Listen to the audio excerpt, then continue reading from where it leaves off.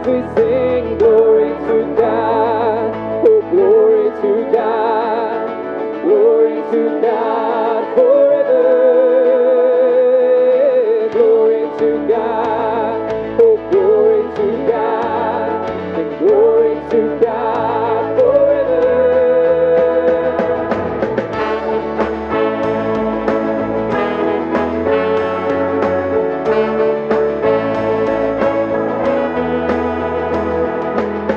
Creator God, you can be praised, so I could praise the great and matchless name all my days. So let my whole life be a blazing offering, a life that shouts and sings the greatness of our King. Glory to God, oh glory to God, yeah, glory to God forever.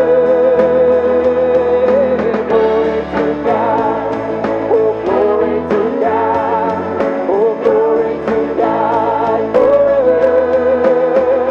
Oh, take my life and let it be all for you and for your glory. Take my life and let it be yours.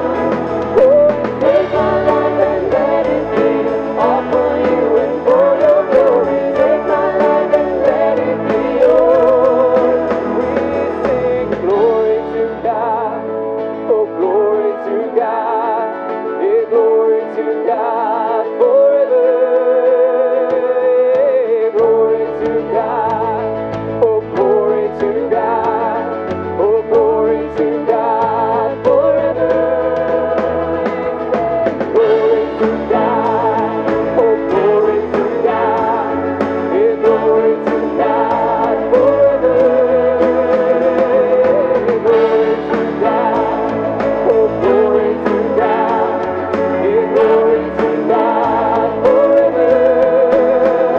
Oh, take my life and let it be all for you and for your glory. Take my life and let it be yours. Oh, take my life and let it be all for you and for your glory. Take my life and let it be yours. We sing glory to God, oh glory to God, glory to God forever.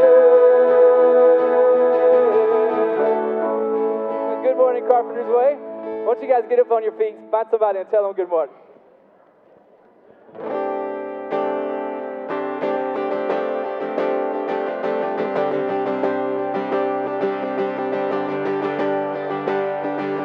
There is none like your beauty and splendor, your power and might. There is none like you, none more loving and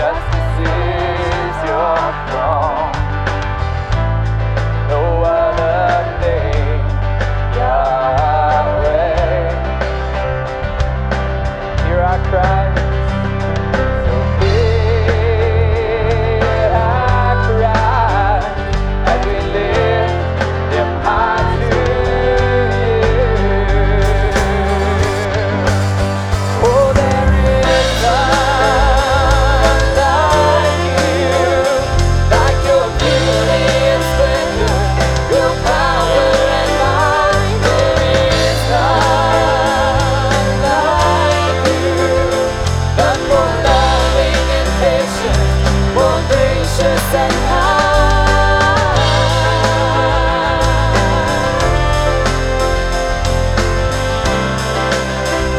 Angels cry holy. The angels cry holy. The elders cast their crowns, all in worship of our King. So here I cry, here I cry, as we lift him high to you. Oh, there is none like you, like your beauty and splendor, your power and might. There is none like you, none more loving and patient, more gracious and kind.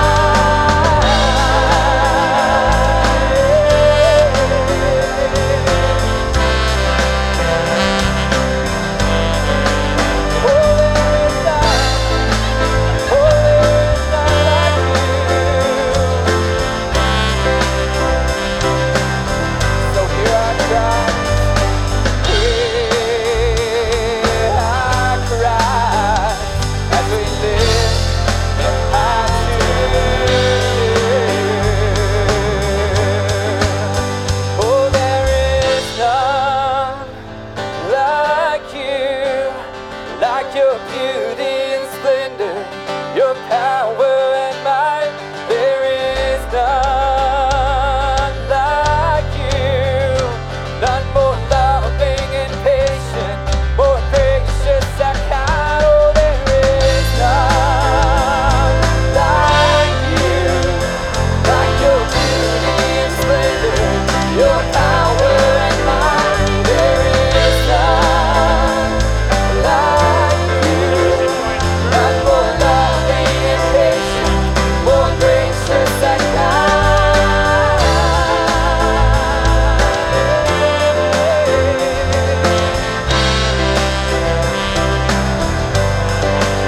Oh, there is none, God. Oh, there is none like you.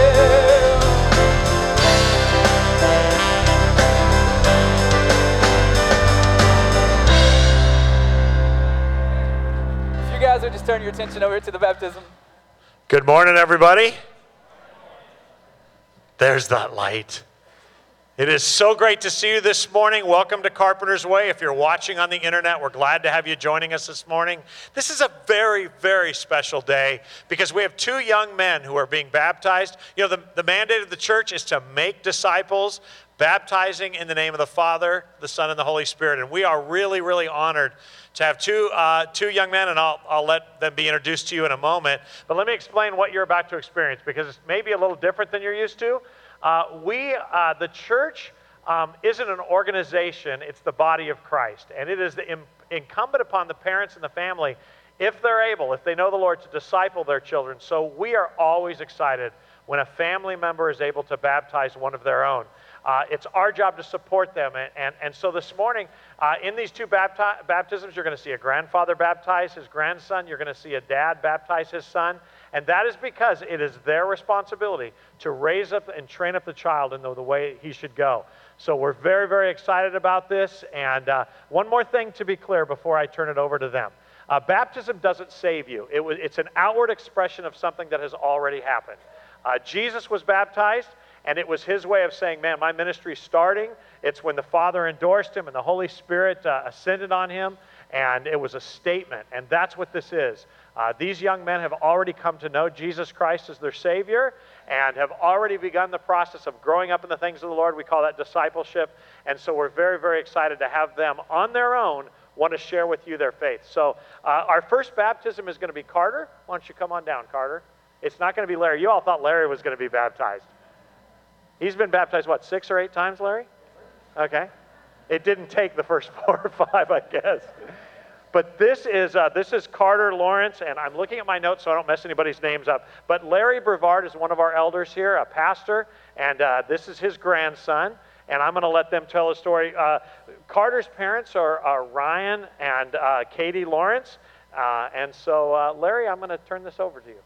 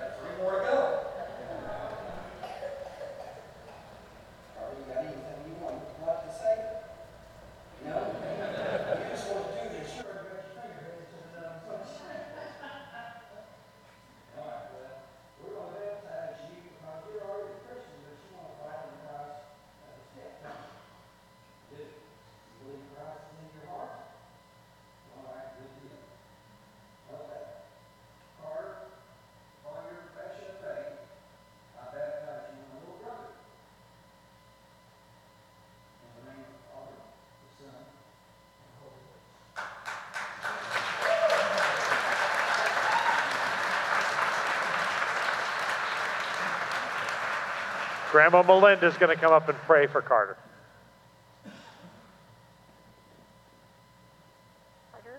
Carter, now you're my little brother in Christ.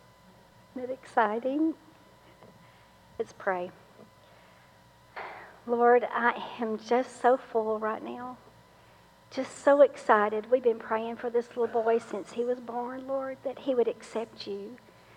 And Father, now that he is a part of our family, we just pray, Father, that you will put your hedge of protection around him, watch over him, and we as a family and friends will come around him and encourage him. Lord, just help him as he grows, that he will be someday a godly man, that he will always look to you in everything. We ask all these things in Jesus' precious name. Amen.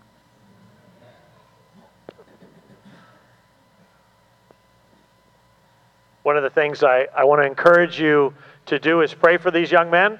They will grow into teenagers, and that's when Satan really attacks. So we want to lift them up. One of the things we prioritize a lot at Carpenter's Way is discipleship of our children, our young people, and Alicia and her team does a good job with that. We need you to jump in too and come alongside families, because if you've raised kids and grandkids, you know how complicated that could be. But we're super excited about both of these young men, especially because they come from godly families. Katie and Ryan and the extended family of the Whites are in ministry at Harmony Hill, and if you're going to do that, just dive straight in, dude. It's slippery, just so you know. This is our first baptism lawsuit, so you're excited. It's great to be here. And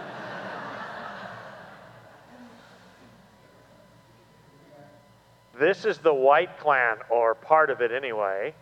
And Garrett and Justin. Justin, how long have you been with us at Carpenter's Way? About a year and a half. And we're glad to have you here. I'm going to turn this over to you, Justin. Okay, this is Garrett. He's 7 years old. Probably he wanted to say something.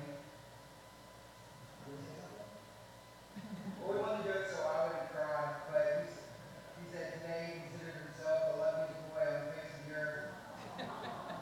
But there's a Lou Garrett behind it, so he didn't cry. But I'm reading this for him. He said,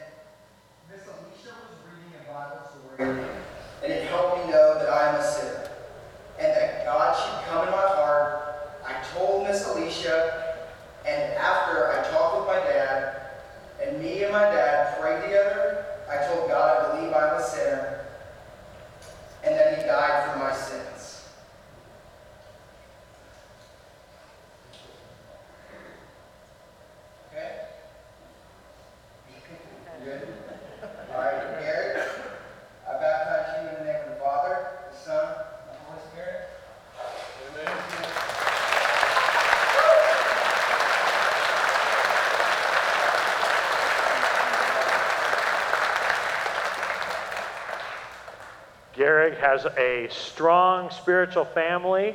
His grandma is in charge of the children's ministry at Harmony Hill, and his grandpa is a golf coach, a godly guy, and we're honored to have him pray for his grandson. Dear Lord, we just thank you for this glorious day, one in which we see our grandchild, our son, and now our brother in Christ be baptized. What a great thought to know that you come after his heart, come after all of our hearts. In your name, amen.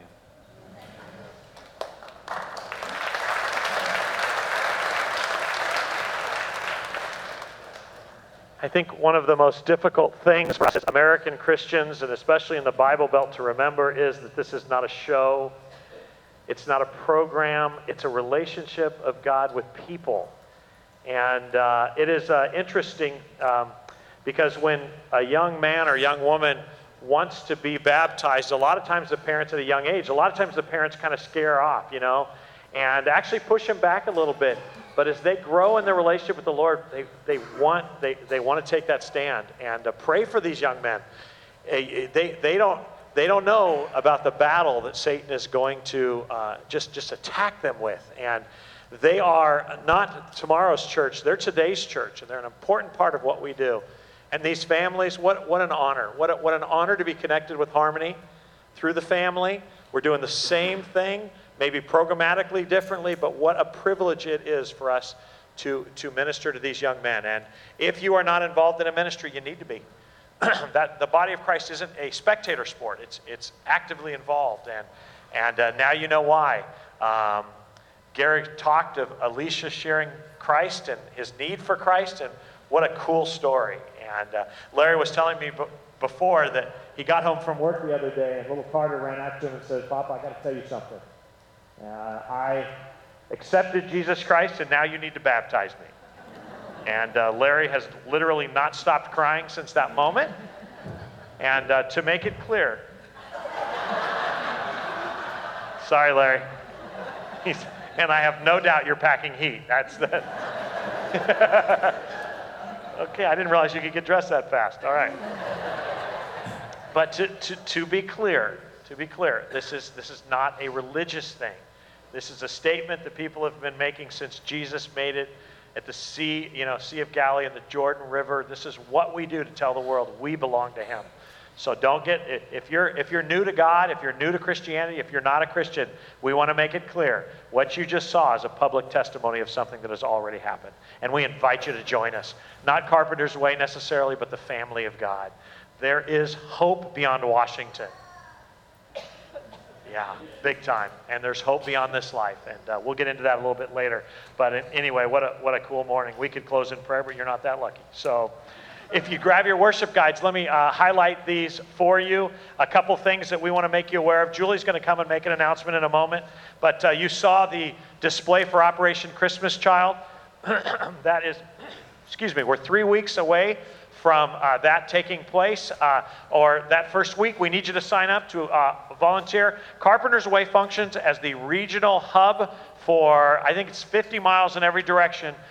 All the communities that collect Operation Christmas Child boxes, they bring them here, and we load two semi-trailers full of those boxes. And so we need folks to help us take in those boxes. It's the week before Thanksgiving. The dates are actually in here, November 18th through the 25th. And we would ask that you'd sign up for a time to serve in that area and receive boxes, and especially the last Monday, the 25th, that you help us load the trucks. Strong backs, weak minds and strong backs are welcome during that. So we could sure use some help with that. But if you would sign up, you can sign up at the table in front of the display. And in here it talks about what Operation Christmas Child does. And we would just encourage you to be actively involved in that. I also need to highlight this morning that our annual business meeting is 2 weeks from this evening. And so based on our bylaws, if you'll just bear with me for a second if you're visiting, we have the information is in your worship guide of the nominees for church elder as well as deacons. And if you have questions about those people, please refer to an elder before that meeting. We will not entertain questions on those individuals at the meeting. Although you'll vote on them, we give you a couple of weeks to keep everything focused on the Lord. And we want to answer your questions, but we don't want to shame people. So if you have concerns, please please bring them to us ahead of time. We have our own concerns about our deacon nominee. Got you, Doug. Okay, that was funnier in my mind. Okay, so the other thing is our budget. There's a table out in the welcome area. If you please review the budget, as we will be voting on that as well. All questions about that can go to Karen or the finance team or the staff. Just feel free to ask. Julie, why don't you come on up? Julie has an announcement she would like to make, and then we'll take our offering. Did they just clap for you? Someone did, but I don't know who it was.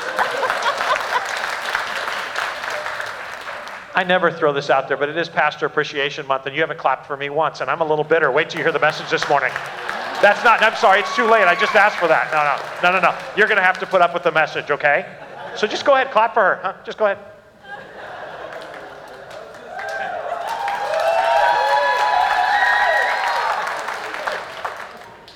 Well, hello. I am up here to talk to the women for just a minute, and that got me.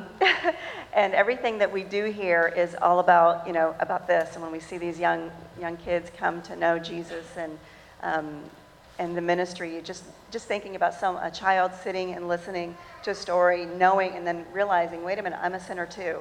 I mean, what a privilege it is to be part of a church that's doing that. I count it as a privilege. We are not just here because you pay us to be here. We're here because we are part of this family and can't imagine worshiping anywhere else. So women, we are having an event coming up. I know October isn't even over and you're maybe not even thinking Christmas, but I want to give you a little bit of a challenge and I want to invite you to something.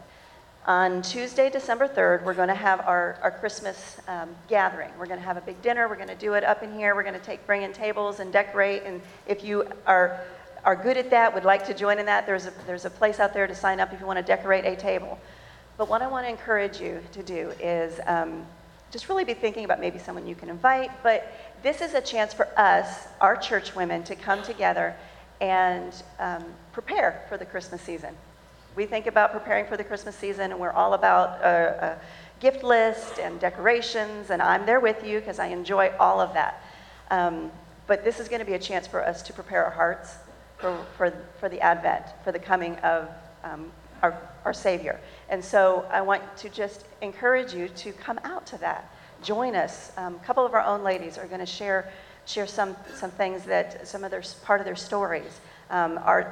Our theme is The Weary World Rejoices. We are stealing it a little bit, and I've got another quick announcement on that, but I just really wanted to encourage you to take part in that. We're going to start selling tickets for that next week, but I wanted to give you a heads up, and I wanted to make sure you knew what this was all about. And I just know it's going to be an encouraging night together to start preparing our hearts, to quiet our hearts maybe, as we get into one of the busiest seasons of the year, to quiet our hearts together and to focus on our Savior. And with that being said, we're also giving you an opportunity to be part of a Bible study that's called Advent, which means you're going to be preparing the coming, and it's going to be starting on, not this Wednesday, but the following Wednesday, November, is it 5th, y'all? I'm not looking at the first Wednesday in November, and it's just a 5-week study. It's just going to be taking us through week by week through different things of the Advent, some of the Old Testament scriptures. There is no DVD. It's not a long study, but it would be a great way to start preparing your hearts. We may have another opportunity in an evening to take part in this study, but we'll let you know that later this week. But if you're interested, there's also a sign up out there for that. So join us, ladies, in preparing our hearts this season for Christmas. All right, I'm going to ask our ushers to come forward at this time for our offering. If you are visiting with us at Carpenter's Way, this is the one part of the service we ask you not to participate in. This is a commitment we make as a church family to support the ministries and missions that we have global. We support, as a church, the International Mission Board of the Southern Baptist Convention. There's about 3,000 or 4,000 missionaries globally, evangelizing and planting churches. And then on top of that, we have about 15 missions and missionaries that we support as a church, and as well as the ministries that go on here. And having said that, if you're visiting with us this morning, it's awfully glad to have you here. Our hope, though, is as much as we'd like you to like us, we want you to fall in love with Jesus. He is the answer to your need, and we just hope we can encourage you in that this morning. So let's pray and commit the rest of our service to the Lord. Father God, we've already had a wonderfully refreshing time watching these young men make a public statement that they are followers of Jesus. We are fully aware that this is not a child event. This is a child of God event. And I am certain that there may be others in this church that need to take that stand. It's time. And I pray that as you prompt their heart, they'd be obedient. And Lord, help us to be a church, Father. It is not our desire to be the biggest church or the fastest church or the most programmed church. We just want to be a church that loves Jesus, that tells others that he loves them, that Father just speaks the truth. So help us to be that, Father. I pray this morning that in the next hour or so that we hear from you, that your Holy Spirit works through the music, works through the Word of God, that every person watching online in this room is changed because God is changing them. So we commit our time to you. In Jesus' name we pray. Amen.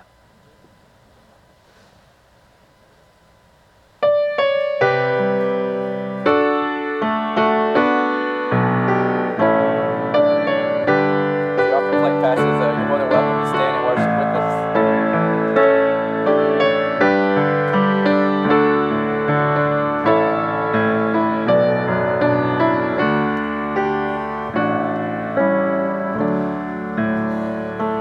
My soul finds rest in God alone. Salvation comes from Him. He is my rock, my fortress. I shall not be shaken. I am overwhelmed and I'm amazed. I cannot help but sing. I am overwhelmed and I'm amazed. I cannot help but sing. When I think of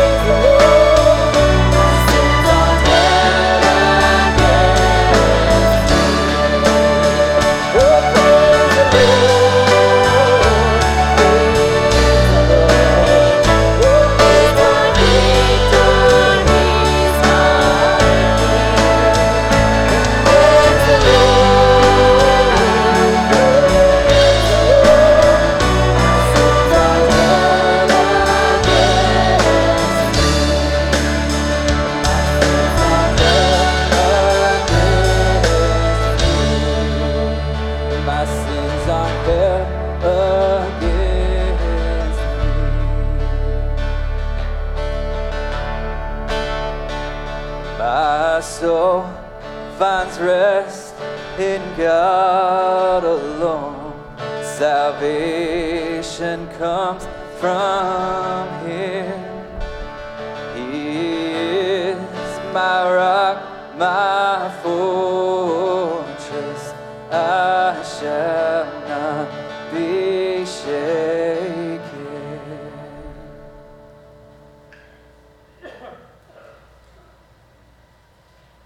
Therefore, since we have been made right in God's sight by faith, we have peace with God because of what Jesus Christ our Lord has done for us.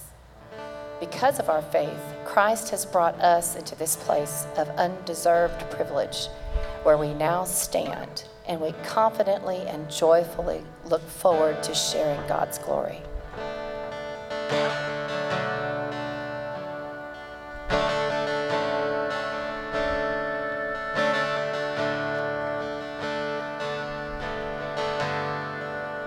I wanna climb to the peak of the mountain, to the feet of the Father, and see with my eyes. I wanna rise from the depth of this valley, from the pain that surrounds me, and stay here a while.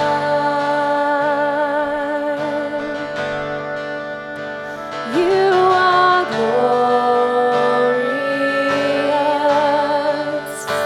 and victorious,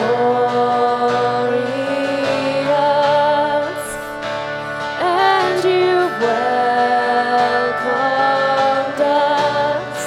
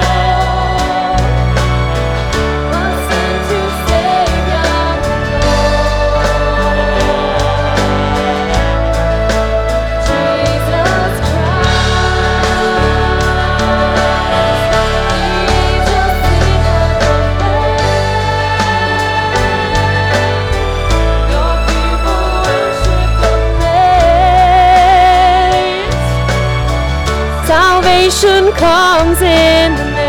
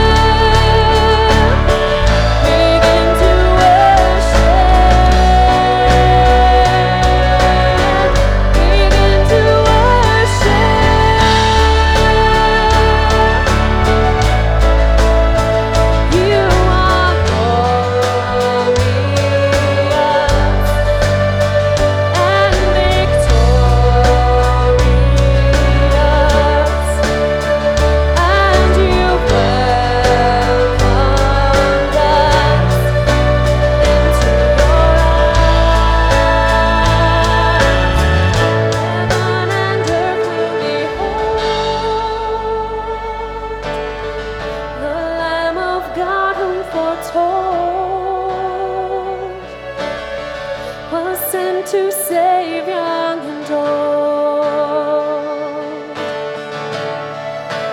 Jesus Christ,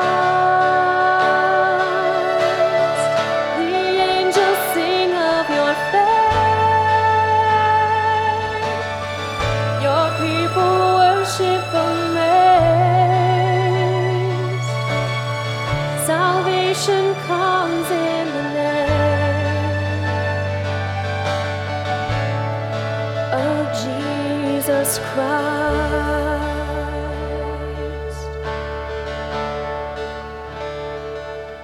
Amazing grace, how sweet the sound that saved a wretch like me. I once was lost, but now I'm found. Was none, but now I see.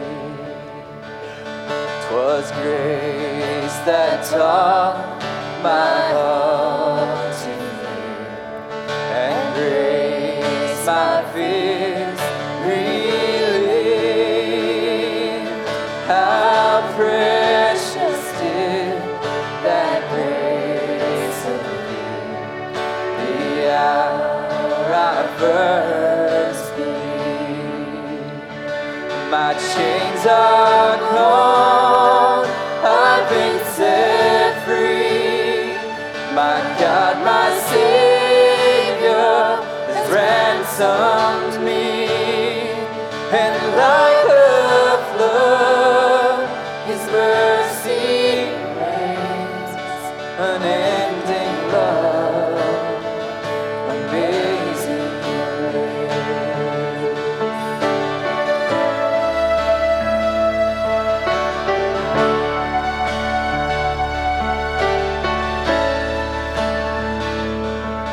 The Lord has promised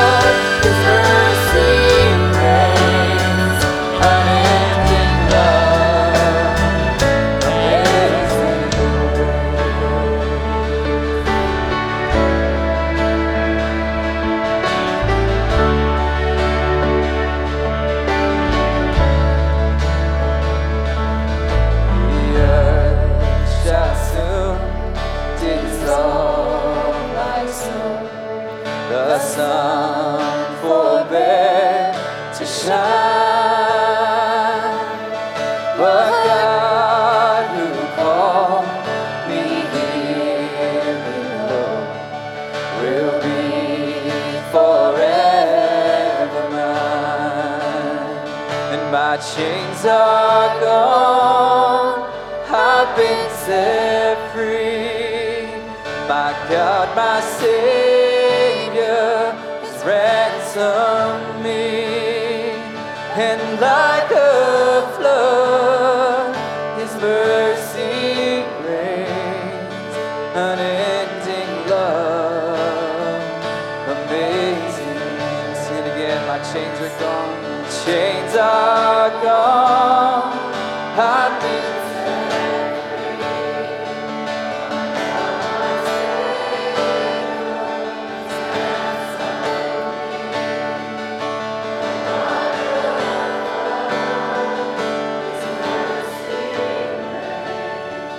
unending love, amazing grace. Oh, amazing grace. Father God, we stand in awe. We stand in awe of your beauty and your splendor, your majesty, your power.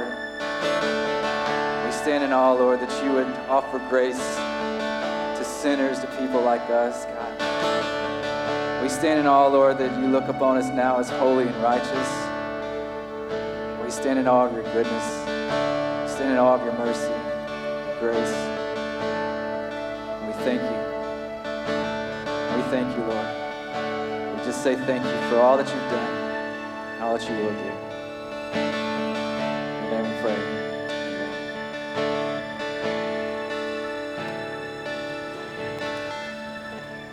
You may be seated. Well, we are in week 34, and that's 20% of the way through.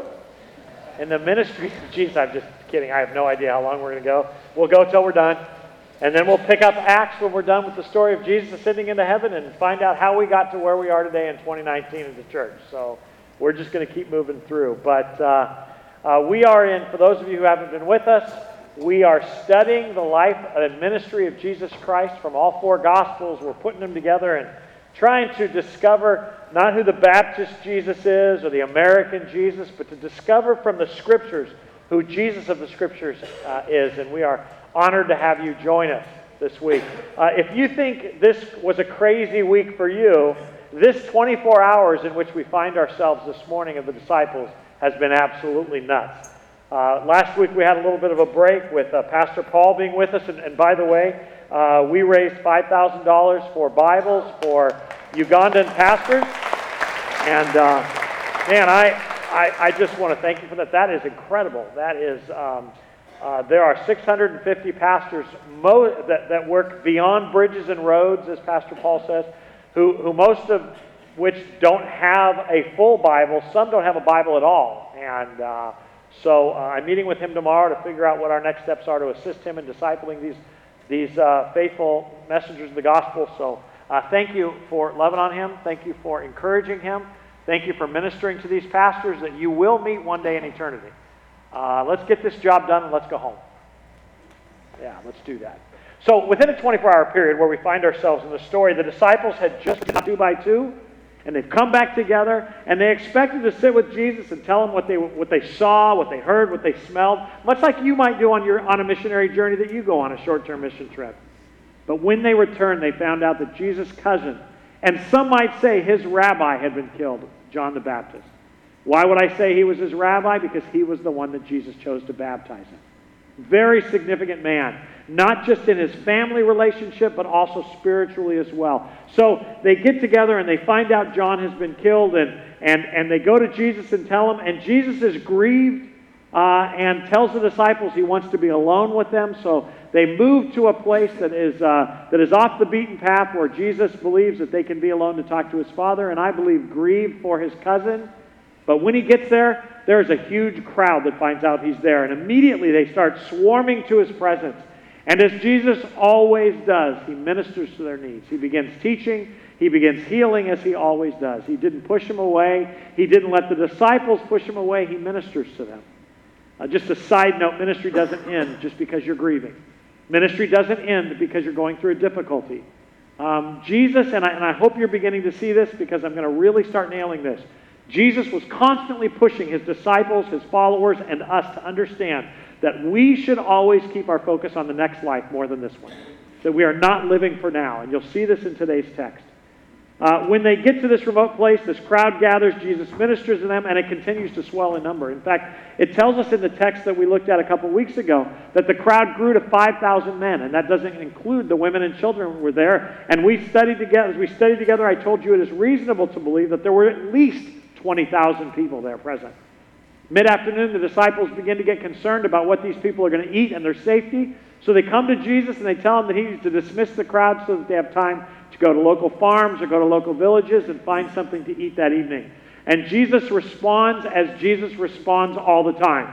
You feed them. I love that. Okay, that's not as interesting to you. I just want to remind you that the things sometimes when you cry out to the Lord in desperation and concern, his answers to you are often the same answers he gave the disciples. Why don't you take care of it? The disciples tell Jesus in that moment, well, Master, we couldn't work for months without raising enough money to have a catered meal brought in. And then one of the disciples, who had been wandering through the crowd apparently, tells Jesus there's a little boy with a lunch pail. There's a few loaves of bread and a couple fish. And then he says, but certainly there's not enough for the crowd. And Jesus, in Jesus' way, and by the way, I want to remind you that John said that this happened not just out of coincidence, but Jesus actually did this to teach the disciples a lesson.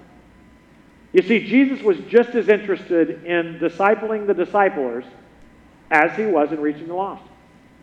So he tells this disciple to go get that lunch pail and bring it to him. And he brings the lunch pail, and it doesn't tell us anything else happened. He brings it to Jesus, and he thanks his Father for the food like you do with any meal. And he begins breaking the bread and ripping the fish apart and putting it in baskets. And it tells us that there was enough food for everybody. Everybody was stuffed. It was a buffet. An amazing miracle. It doesn't tell us what the disciples were thinking or feeling, but it must have been an incredible moment. I don't think they're stupid enough to ask, how did you do that? They just watch. And to make an exclamation point on the end, you remember from our study that it tells us that when it was all over, Jesus said, now we don't want to waste anything. So why don't you go out there and collect all that's left over? And it tells us that all 12 of these guys had baskets full of food. They got to take doggy bags with them. When after that story, it tells us that Jesus tells the disciples to get back into the boat and head to the other side of the sea. He tells them that he's going to stay and he's going to go to be alone over his cousin's death. And he wants to be alone in the same way you do. And one of the things we're learning is Jesus isn't just God. We're very comfortable, I think, mostly with that. But he's also a man. And even though he knew where John was, even though he knew that this was going to happen, his heart is still grieved over the loss of his cousin. So he dismisses the disciples, and they had come on one boat, and they all get in this boat, and they head across. They head out. And it tells us that as soon as he had sent them off, he dismisses the crowd, and then he goes to be alone. About 3 o'clock in the morning, once again, 3.5 miles, John tells us, Matthew tells us, into this, traversing the Sea of Galilee, a big storm comes up. And the disciples, once again, are fighting the elements, and it tells us that they were terrified. And as they're dumping water out of the boat, they look up, and it tells us in the Gospels that there comes this figure, and you can imagine what he looked like with the waves and the wind and the sea and a white garment flowing. They look out and they scream, it's a ghost, because it was October 31st. And Jesus, seeing that they're terrified, it tells us, this is kind of weird, just a side note, it tells us that it looked like Jesus was actually going to pass by the boat. I mean, that's kind of cool. It's like a Michael Jackson walking on water. He's going by the boat, and they scream out, and Jesus responds by saying, no, don't be afraid.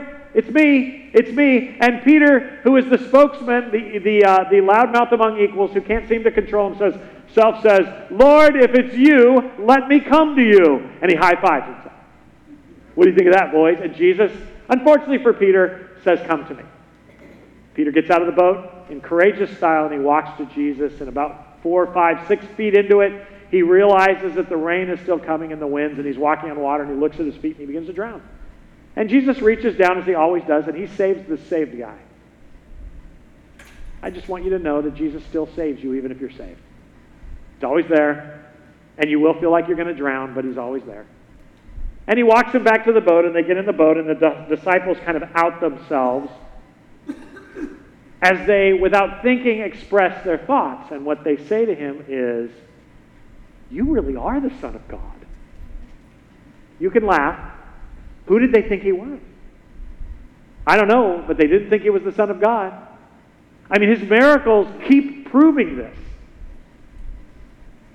Some of us, we've all experienced waves and storms, and we've all experienced panic, and maybe some of you are right now. I mean, we are right now in a season of Carpenter's Way where we have a lot of people hurting. Last night, we had another member of our church family go to be with the Lord, and her mom outlived her.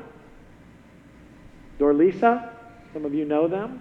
Ethel's daughter went to be with Jesus in the middle of the night. We need to be praying for her. You know that Dolores is having chemotherapy right now. Rocky continues to struggle with cancer, and we could go on and on. Some of you have lost jobs, and you're having a difficult time. I know it's tough. And I know, like the disciples, you probably think Jesus is over there dealing with Iran and our president and Washington, D.C. Well, I want you to know he's nearer than you think. He's nearer than you think. Some of us are courageous enough to jump out of the boat and walk to him, but we still kind of drown. But whether you're one of the 11 in the boat or you're Peter courageously walking out, the truth is that we struggle, but he always continually saves us again and again. You know, I don't have the time this morning to really get into all this, but I want to remind you that if you have accepted Jesus Christ as your Savior, you have been saved. Having been saved, I want to remind you that as a child of God who obediently follows him, he continues to save you from the ramifications of sin, from life, its difficulties. But I want you to know that the day will come very, very soon when we will all be home and we will once for all be saved. Glorification. It is coming. And the weirder this world gets, the more longing my heart has for it. That will be a wonderful day. I struggle, though, why we live this life, and sometimes I wonder, what do you want from me, God? The disciples must have been thinking that. What do you want from us? We've done everything you've asked. What is it you want? And you know, thankfully, Paul actually answers this question, and Hudson reminded me of this week in Philippians chapter 4. I want you to look at these verses with me. This is Paul's exhortation when you are going through deep water. Always be full of joy in the Lord. I say it again, rejoice. Let everyone see that you're considerate in all that you do. Wow, don't let it control your reaction. Remember, the Lord's coming soon, so that's how you do that. You put your hope in then, not now. Rejoice. Don't worry about anything. Instead, pray about everything. Tell God what you need and thank him for all he has done. Then you will experience God's peace, which exceeds anything we can understand. His peace will guard your hearts and minds as you live in Christ Jesus. Please note that it's as you live in Christ Jesus, as you live a life of faith, as you put your hope in him. And now, dear brothers and sisters, one final thing. Fix your thoughts on what is true, what is honorable, what is right, what is pure and lovely and admirable. Think about things that are excellent and worthy of praise. Keep putting into practice all you learned and received from me. In other words, keep going, even when you don't feel like it. Even when you're grumpy and tired and overwhelmed. Keep putting into practice all that you have learned and received from me, everything you heard from me and saw me doing. Then the peace of God will be with you. Keep going, you guys. Keep praying for each other. Keep lifting each other up. Some of you are having good months. Some of you are having terrible months. Some of you are having terrifying months. But God is still faithful. And I just really wanted to start by reminding you, God is faithful. Let's pray together. I want to pray for us that we will learn to trust. Father, I thank you for these stories that remind us that you sent the disciples into the storm twice, but you never left them. You told them to trust you. We need to trust you, Father. We have trusted you for salvation. Now may we trust you for life, this life. I pray, Father, as we get into your word right now, that this powerful text will change us from the inside out. In Jesus' name we pray, amen. You would think that walking on water and getting back in the boat would be the end of the events, of the series of events for these guys, that God would give them a couple-day break, but he doesn't. There was more ministry and more for them to learn. So we'll pick up the story right there in Matthew 14, 34 to 36. After they had crossed the lake, they landed at some strange pronounced town. I could fake it, and I practiced it this week, but anybody who studied Hebrew will know that I'm wrong. When the people recognized Jesus, the news of the arrival spread quickly through the whole area, and soon people were bringing their sick to be healed. They begged him to let the sick touch at least the fringe of his robe. Oh, the rumors had been spread. If you just touch the hem of his garment, you'll be healed. Remember the woman with the issue of blood? We were on that a few weeks ago. But the word had spread that all you got to do is touch this guy's garment. And here's the thing. All who touched him were in fact healed. An incredible story. Ministry for Jesus and the disciples never stops. I think there's a lesson there for us. No matter what your circumstance, if you are burying a family member, remember that is a wonderful day to talk about the grace of Jesus Christ. Stay obsessed with Jesus. Stay obsessed with Jesus, my friends. So he ministers to them. This is a summary, though, Matthew puts, of what happened that day. In fact, John records a lot more for us about what happened, and that's kind of an interesting story that I want us to spend on today. After Jesus feeds the 5,000, the story picks up the next morning, and John doesn't record Jesus walking on water, but he records what happened starting the next day. Verse 22 of John chapter 6. It's on the screen behind me. The next day after feeding them, if you were to read verses above this, 1 through 22, you would hear the story of Jesus feeding the 5,000. So the next day after feeding the 5,000 plus women and children, the crowd had stayed on the far shore that the disciples had taken the only boat. And they realized Jesus had not gone with them, okay? Just remember, Jesus actually sent the disciples away. They got in the boat and left, and then he stayed. And it was after they left he dismissed the crowds. That's how they knew Jesus was still there. So several boats from Tiberias had landed near the place where the Lord had blessed them the bread and the people had eaten. So when the crowd saw that neither Jesus nor his disciples were there, they expected Jesus to be there. They got into the other boats and they went across to Capernaum to look for him. They found him on the other side of the lake, and when they saw him, they said, "Rabbi, when did you get here?" I mean, did you walk across the lake? These are real things, okay? I need you to breathe. The room is dark. I will turn on the super spotlights if you don't wake up here. But I want you to think about this. This is a rational reaction. These people expected to wake up the next morning after having a full belly and after seeing Jesus minister. They expected to wake up and not to see his disciples, but to see him there. Because the boats were gone. The boat that they had brought one boat and it was gone. And they had seen the disciples leave and Jesus stayed. And then he went up to be alone, and the next morning they wake up and he's not there. And so they get in the boats, they go to the other side because that's where the disciples went. And when they get there, they see Jesus. Oh, how in the world did you get here? That is so weird. We counted the boats. There were no boats. Did they come back and get you? Did you walk across the water? Interesting, because Jesus replies to them not with the answer to the question they asked, but as always, Jesus answers with the question he wants them to ask. Jesus replied, "I tell you the truth," and that's very Bible-ish, but it actually is verily, verily in the King James. It means, now pay attention, you really, really, really, really need to understand what I'm about to say. You want to be with me because I fed you, not because you understood the miraculous sign. Whoa, okay, pause. Leave that up there. I want you to see this. I need to understand the miraculous signs?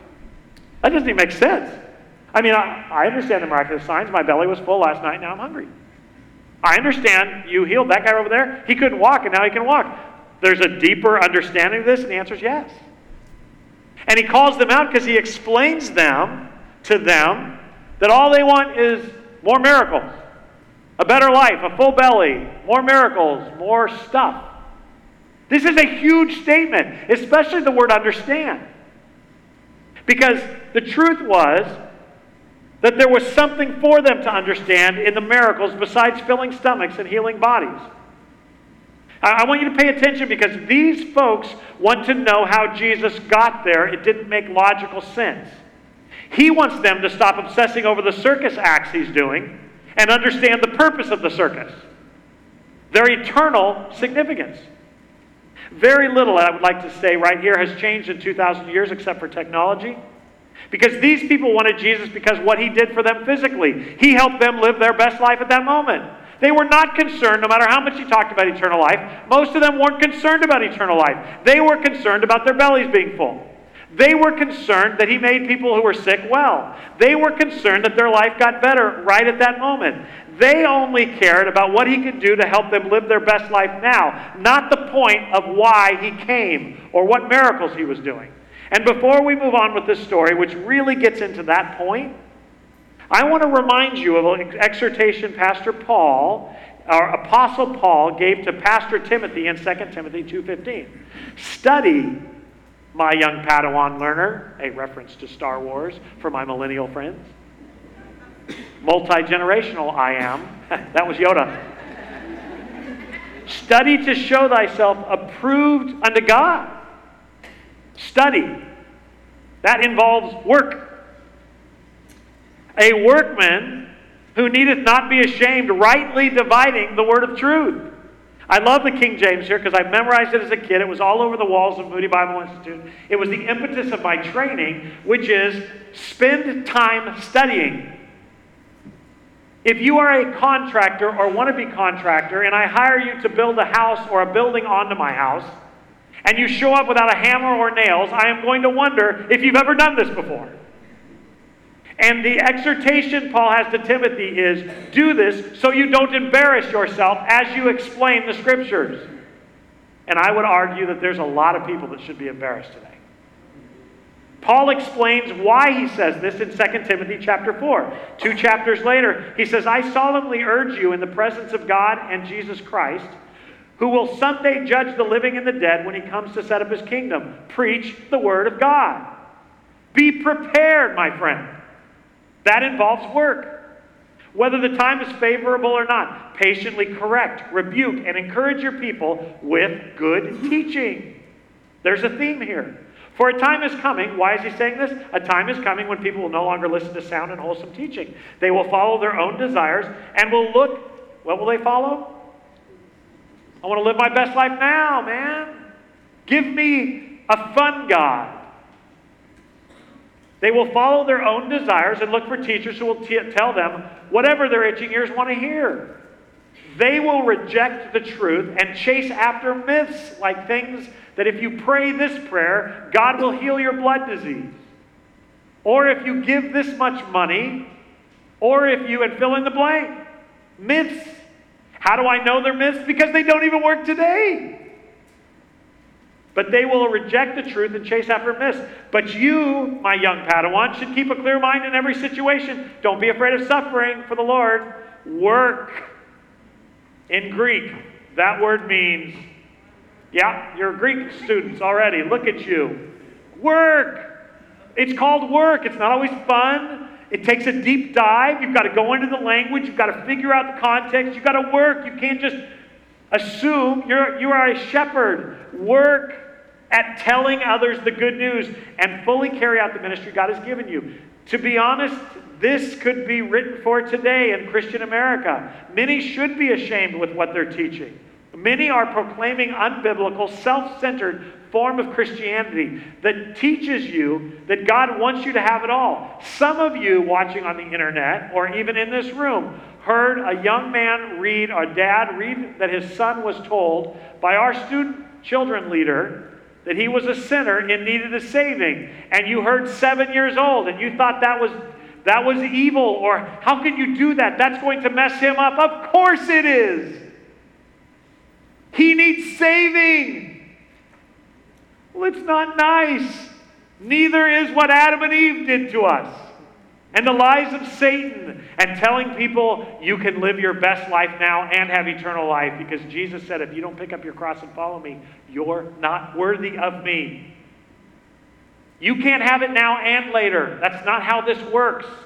This is a sacrifice life. This is a surrendered life. This is the life that God that you live when you follow God, who tells you to get in a silly boat and go across and falls asleep in the back of it. Don't you care we're going to drown?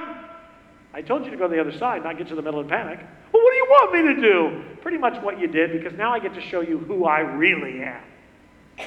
This was all about the disciples. This was about them going, whoa. This was about 11 of them falling on top of each other in the boat going, You really are that guy.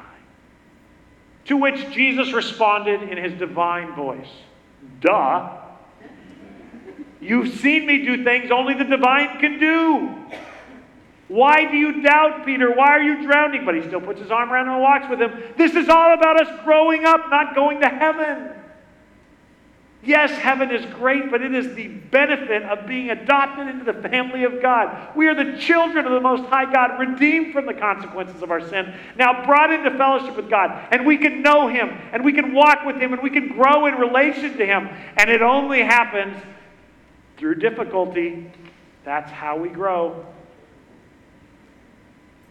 Back to our story. I tell you the truth, he says to the crowd, who just asked him, how did you get here? You want to be with me because I fed you, not because you understood the miraculous signs. But don't be so concerned about perishable things like food. Spend your energy seeking the, what are the words? Eternal life. It's not just life after death. It starts right now, seeking eternal life that the Son of Man can give you. And Wednesday night, we learned that the reference to the Son of Man is not just that he's the Son of the Father, but it is a reference to God. It goes back to Daniel. This is him saying, I'm God. My apologies to the Jehovah's Witness who continually deny the deity of Christ. You are, in fact, the Antichrist. That 1 John 2 says. I'm not trying to start a fight. I'm just trying to warn you. Jesus is identifying himself as God. He said, you should spend your energy seeking the eternal life that God, me, the Son of Man, can give you. For God the Father has given me the seal of his approval. And that's one of those lines. That last line is so stinking significant. Stinking is a Greek word. It is so important. Because Jesus just explained why he did miracles. He just explained. He says, you don't ever ask to understand the miracles. You just want the miracles. You want Jesus' magic traveling show that makes your life better. You want to feel all this. You want to experience all this. That's fine. But you should be struggling to find out why I do these things, and you don't even care. The reason I do these things is God the Father has given me the seal of his approval, and that's what that looks like. That is the supernatural power. Jesus just explained why he healed the sick and fed the hungry. It was right there, tucked at the end of verse 27. It was the Father's sign of approval. At this point, the whole crowd got on their knees and repented of their sin and asked God to lead them. Nope. They did. Actually, this is really remarkable what they do. Verse 28. They replied, we want to perform God's works too. What should we do? This could be the dumbest group of people in the history of humanity. It sure is easy to look back, but I don't know about you, but if I'm in that crowd and Jesus just said that to me, I am on my face before the Lord. Not them. They actually tell him, here's our real goal. We want a franchise. Not only do they want Jesus to meet their felt needs, but actually what they want is after he feeds them one more time, they want their own miracle-doing franchise. They want to travel. Jesus, the miracle worker, has just rebuked them for seeking the wrong thing. And rather than repenting and listening, rather than asking more questions, understand what, they actually tell him what they really want, and that is a branch of God's circus show. They actually think, now you've got to, some of you are going to get what I'm saying right now. The rest of you just listen and take it in. They are actually so unimpressed with Jesus. They think Jesus is so unspecial. He's just a dude inhabited by the Holy Spirit who can do some supernatural things. They think Jesus is so normal, so usual, that they can be like him doing his miracles. They actually, as a crowd, reduce the deity of God to just a special anointed human. And that, my friends, is heretical. That is taking Jesus Christ, a special anointing of God, his deity away. They replied, we want to perform God's works too. What do we need to do? And Jesus told him, this is the only work God wants from you. You believe in the one that he has sent. Wow. The truth is, they don't want to put their hope and faith in him. They wanted to believe in themselves. They wanted to elevate themselves under the super magic of God that this guy Jesus got. And wait, if you don't think I'm right yet, just wait till they keep going. We will get through this text by noon. They want to elevate. They not only reduce Jesus to humanity, they are raising themselves to deity. We can have the same power as Jesus. We want to do the same miracles. All God wants from you is to believe in me. They answered, verse 30. Show us a miraculous sign if you want us to believe in you. What can you do? After all, our ancestors ate manna when they journeyed through the wilderness. The scripture says Moses gave them bread from heaven to eat. Oh, they are messing with the wrong guy. Just give you a cue in on the end without ruining the end of this story. He is really ready for this kind of comment. Their arrogance and boldness is unbelievable. If I'm God, I open the ground and I swallow these people up. But not our Jesus.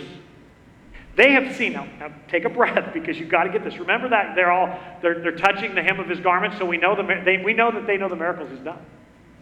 We know that. Why? Because this is the inside story of what's going on while Jesus is healing. There are people touching his garments, and while they're arguing, people are touching his garments, grabbing at him, his prayer shawl, and they're grabbing at him. They're being healed while this debate is going on. They want one more sign. These people have seen him raise the dead, make the lame to walk, calm the seas, feed 20,000 people. They've seen him walk on water, cast out demons, turn water to wine, and they ask, what can you do for us? Do one more thing, and then we'll believe. Oh, and to make their point that Jesus wasn't all that they had seen the same kind of coolness that Jesus had before, they reference the great Moses. Do you remember we studied out of stained glass Moses? That's the guy that they want Jesus. They don't think Jesus even measures up to Moses. I mean, hey, you think you're all that, Joseph's son? We need you to chill a little bit. Moses gave us manna in the wilderness. Oh, Jesus is ready. That's like I don't know, the Nationals pitching a fastball to the team last night. That was. By the way, it's good that you're in church. I was wondering if you'd show up after last night's game. You owe the Lord a lot. A lot. So verse 32, Jesus said, I tell you the truth. This is the second time he said, verily, verily. And when Jesus says, verily, verily, you better verily, verily. Pay attention. Moses didn't give you bread from heaven. My Father did. Well, that wasn't cool. That was really cool to me. And now, the same one that gave Moses to give you bread, he's giving you bread from heaven. The true bread of God is the one who comes down from heaven and gives life to the world. Sir, they said, give us this bread every day. That's sarcasm. Oh, we want that bread every day. We want to be hungry again. We want to mess with people like you. We want our best life now. Jesus replied, I'm the bread of life. Whoever comes to me will never be hungry again. Whoever believes in me will never be thirsty. But you haven't believed in me even though you've seen me. However, those the fathers have given me will come to me, and I will never reject them. My apologies to those of you who want to deny that God's in control. I don't know what to say about that. I am regularly ridiculed in this community as being a Calvinist. I am not. But it says what it says. I am as Arminian as Calvinist. But when it says, well, you'll see it again. For I've actually come down from heaven to do the will of God who sent me, not to do my own will. And this is the will of God, that I should not lose even one of all those he has given me, but I will raise them up on the last day. For it is my Father's will that all who see his Son and believe in him should have eternal life. I will raise them up in the last day. I will raise them up in the last day. Not today, in the last day. You see, the problem that he's having with the crowd is the crowd wants their best life now. Jesus says, in this world you're going to have trouble, but take heart, I've overcome the world, and I am going to prepare a place for you. He said, seek first the kingdom of God and his righteousness, and all these things will take care of themselves. Jesus said, store up for yourselves treasures in heaven as opposed to earth. You see, this is the upside down kingdom. This kingdom where as a follower of Jesus, you give up your flesh. You go against the things you feel. For those of you who are cynical, looking at two boys being baptized and are thinking to yourself, those guys have no idea what the spiritual battle's about. You're exactly right. That's why we disciple them. So that they are prepared for the battle, or at least they know the battle's coming. That's what churches are supposed to do. We are supposed to nurture each other so that when the waves of the lies of our flesh and the world comes on, we are not thrown around every wind of doctrine because it sounds like the truth, Ephesians 4 says. This is what we do, what we're doing right now. My job, our job, your job is to make sure somebody less learned than you studies to show the scriptures, to show themselves approved, a workman or workwoman who need not be ashamed. tamed. Our job as leaders is to make sure you are so dangerous to the lies of Satan that when you go out there and they tickle your flesh, you push them away because you want the truth more than the lie. These people wanted the lie, and Jesus calls them out on it. For it is my Father's will that all who see his Son and believe in him will have eternal life. I will raise them up in the last day. Jesus did miracles as the Father's sign or seal of endorsement that we should listen to him and his message. For us to seek first the kingdom of God, that he knows their needs and will take care of them, but to seek first the eternal kingdom of God rather than their best life now. I want to talk to you, those of you who have just recently been diagnosed with a fatal disease. The only difference between you and me is I don't know what's going to kill me. But if both of us put our focus on the eternal life, the resurrection Jesus promises, and put our hope in him, we can still have joy even in the traumatic, terrifying months and years to come. I have no idea what's going to happen in the election next year, but it is reasonable to believe that the socialists will in fact take over and we will lose our tax-exempt status. Then you're going to have to decide if you give to the work of the king for tax purposes or for kingdom purposes. We'll find out. What happens when what has already happened in Canada, and I lived on the border of Canada, we know. I remember when Focus on the Family had to start doing a second broadcast, an edited one, because they could be sued every day that they mentioned homosexuality being a sin. And they didn't focus on that. It was just part of the conversation of what righteousness is. That is coming to us. It already is in India. You can't be anything but Hindu in India without being at risk of being arrested. Welcome to life. In Uganda, which is predominantly friendly towards Christians, there is an uprising of Islam, and they want to kill us. That's exactly what Jesus said would happen. That is why, whether it's cancer or persecution or government, we have to put our hope not in our guns, but in our God. The problem is our flesh, every one of us, and this is not dogging them or us, but our flesh wants it now. God says, trust me, not now. I will raise you up in the last day. I don't want to be raised up in the last day. I want to be raised up right now. Not today. Unless it's your time, and then you get to come home. In response, John, to this, what Jesus said in John 6:41, then the people began to murmur in disagreement because he said, I am the bread that came down from heaven. They said, isn't this Jesus, the son of Joseph? We know his father and mother. How can he say I came down from heaven? Now you know what they think of him. Remember I said before that they think Jesus is just a dude with special supernatural powers because he had a unique relationship with God? That's exactly what a lot of preachers are saying today. Jesus Christ was fully man. He just was inhabited by the Holy Spirit and he could do special things. So what we need to do is connect to the Holy Spirit's power, and we too could do those things. There are people that are mounting pulpits today making millions of dollars who have actually said, I refuse to teach a doctrine that doesn't involve me doing miracles. Well, good for you, but you declaring things doesn't make it true. There is an old saying, never trust a skinny cook. Never trust a faith healer with glasses.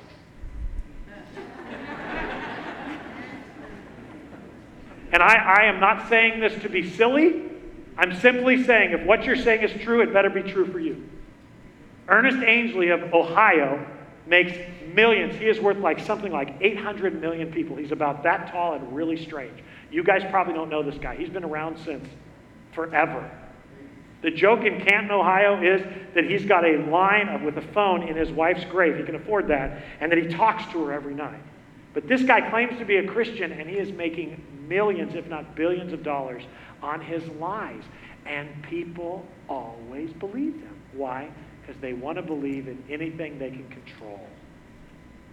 Jesus Christ is Lord.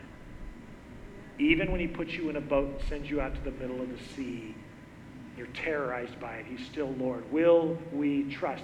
Job, who some of you are studying, said, yet even though he slay me, yet will I serve him.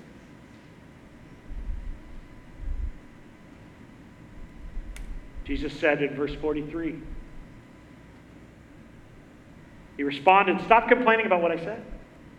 For no one can come to me unless the Father who sent me draws them to me, and at the last day I'll raise them up. I just want to apologize for those of you who have a hard time with that verse, but you have to answer what that verse means. Let me be clear, because some of you are going to say, so you believe in predestination or election? All I know is what it says. And it says, whosoever will may come over here, and it says, chosen before the foundation of the world over here. I am not going to reconcile that ever again for anybody, including myself. I'm going to trust that God's got a plan. That's what this says. No one can come to me unless the Father who sent them draws them to me. And at the last day I'll raise them up. As it is written in the Scriptures, they will all be taught by God. Everyone who listens to the Father and learns from him comes to me. Not that everyone has ever seen the Father, only I, who was sent from God, have seen him. I tell you the truth, anyone who believes has eternal life. And somebody in this room or on the internet is wondering, well, am I part of that group? Accept him today, and you are. Right now, at this moment. Well, I don't want to accept him. What a waste of my breath if I'm not chosen. If you spend the rest of your life wondering if you're chosen, you're not chosen. If you bow the knee today, you are. Well, how do I find out what group I'm in? Bow the knee right now. Don't ask questions. Go to God. Say, I want to be saved. You will be saved. But what if I'm not part of the elect? Don't be an idiot. He doesn't tell us how he does it. Maybe he sees us choose him. I've heard people say that. Who knows? All it says is he's not going to lose one. That's why he's not worried about this crowd. Everyone who believes, that's the fork. Here's the fact. I said fork. That's the fork. It's not true. It's verse 47. Here's the fact. I'm so clever. I tell you the truth. Anyone who believes has eternal life. If you are not saved this morning, that's all you got to do. You don't have to join the Baptist Church or the Assemblies of God Church. You don't have to send $1,000 to Ernest Angley. You don't even, it would be nice, you could send me money, but I can't save you. It would be nice if you did, though. However, I'm telling you, you believe in Jesus, you put your faith in him, you put your trust in him, and you will be saved. Right? Whether you're 7 or 13 or 52. Sounds old to me. Yep. Verse 48, I'm the bread of life. Oh, that Moses thing? He's about to answer that. Your ancestors ate manna in the wilderness. They're all dead. Oh, you can laugh. That's funny. That's Jesus sticking his finger in their belly right there. That's him licking his finger and putting it in their ear. That's taking their forehead, putting it in the toilet and flushing it. Did I go too far with that one? That's what this is. Jesus says, I know you love Moses and I know you long for that manna. By the way, none of you were there because everybody who ate that bread died. Anyone who eats the bread from heaven, however, me, will never die. I am the living bread that came down from heaven. Anyone who eats this bread will live forever. And this bread, which I offer so that so the world may live, is my flesh. Jesus rocks. He, in one foul, a surgeon, he takes a scalpel and he cuts away. And he goes, how many of you remember the day Moses called down manna from heaven and nobody raised their hand? And he goes, will you eat me? You will never hunger again. Then the people began, verse 52, the people began arguing with each other about what he meant. How could this man give us his flesh to eat, they asked.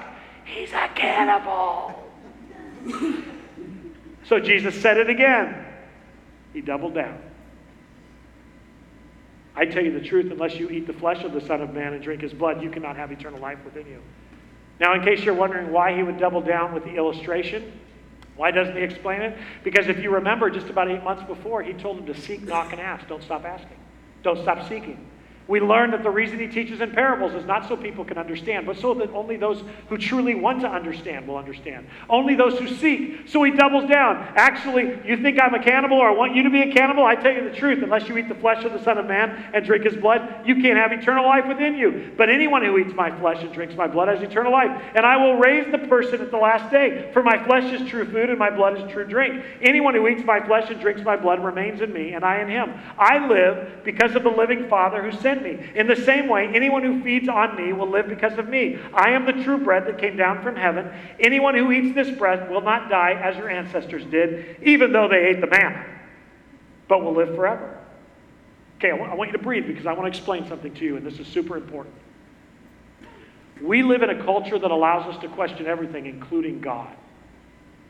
But if you saw somebody raise the dead, made the blind to see, made the lame walk, and took a kid's pale lunch and turned it into a meal, calmed the seas with his words, what your real reaction should be is to bow whether he's God or the devil.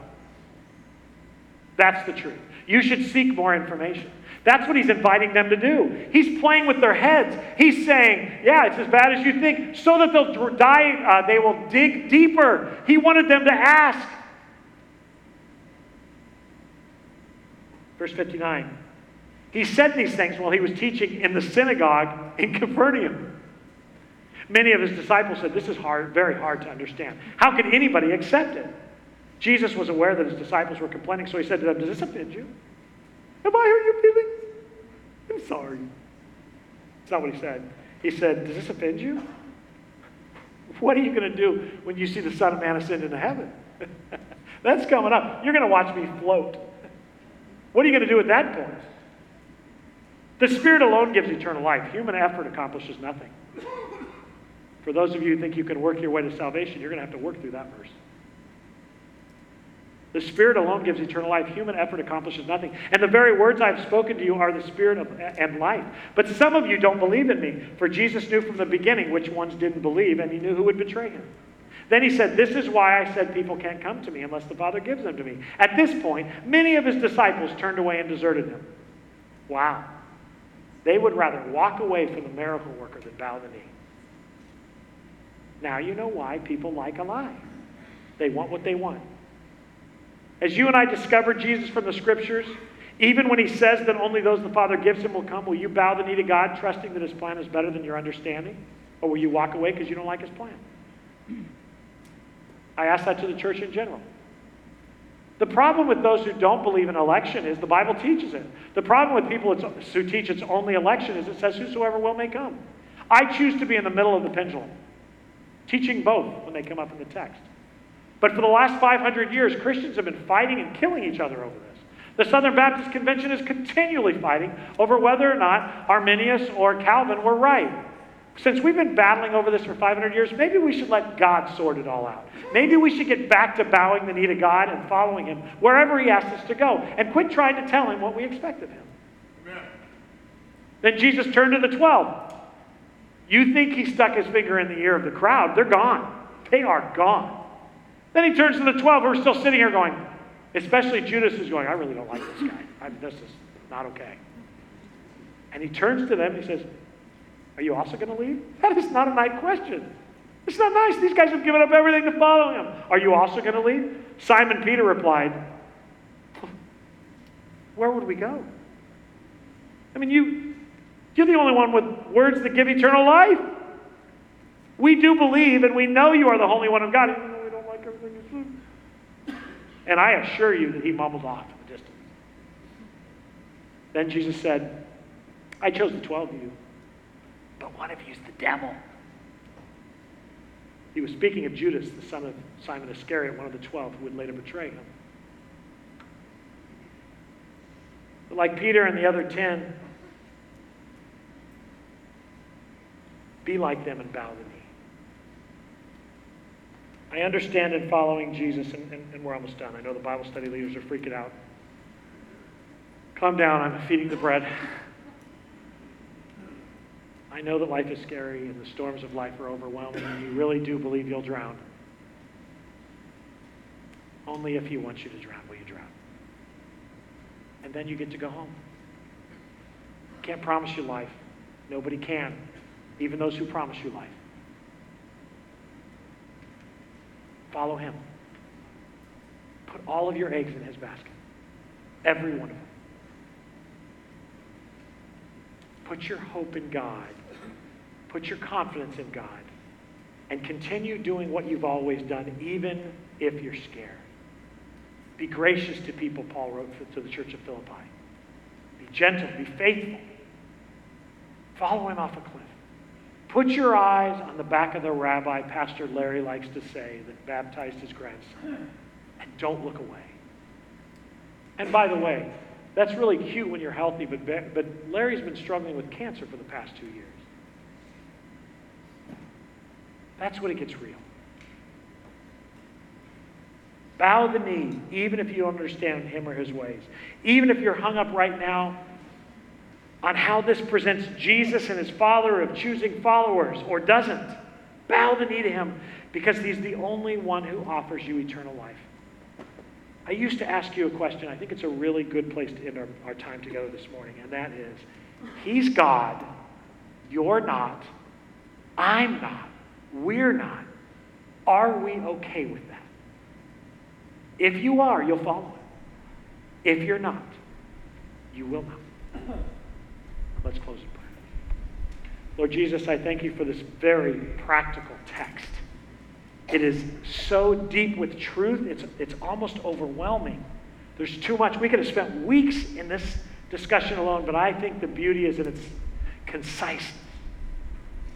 Lord Jesus, this is not a complex text explaining election and free will. It doesn't explain it. It just declares what it declares. It doesn't explain why you said, eat my flesh and drink my blood. It simply says it. And so, Father, we want all of you. We will follow you in the boat even if you drowned us in it, because you are the only one who has the words of life. And we, Father, value life not just after death or before death. We value life as you give it. Father, help us understand that the abundant life we seek is only found in a relationship with you. And so I pray for this flock this morning. I pray for those on the internet. Father God, may we trust you with our lives and our deaths.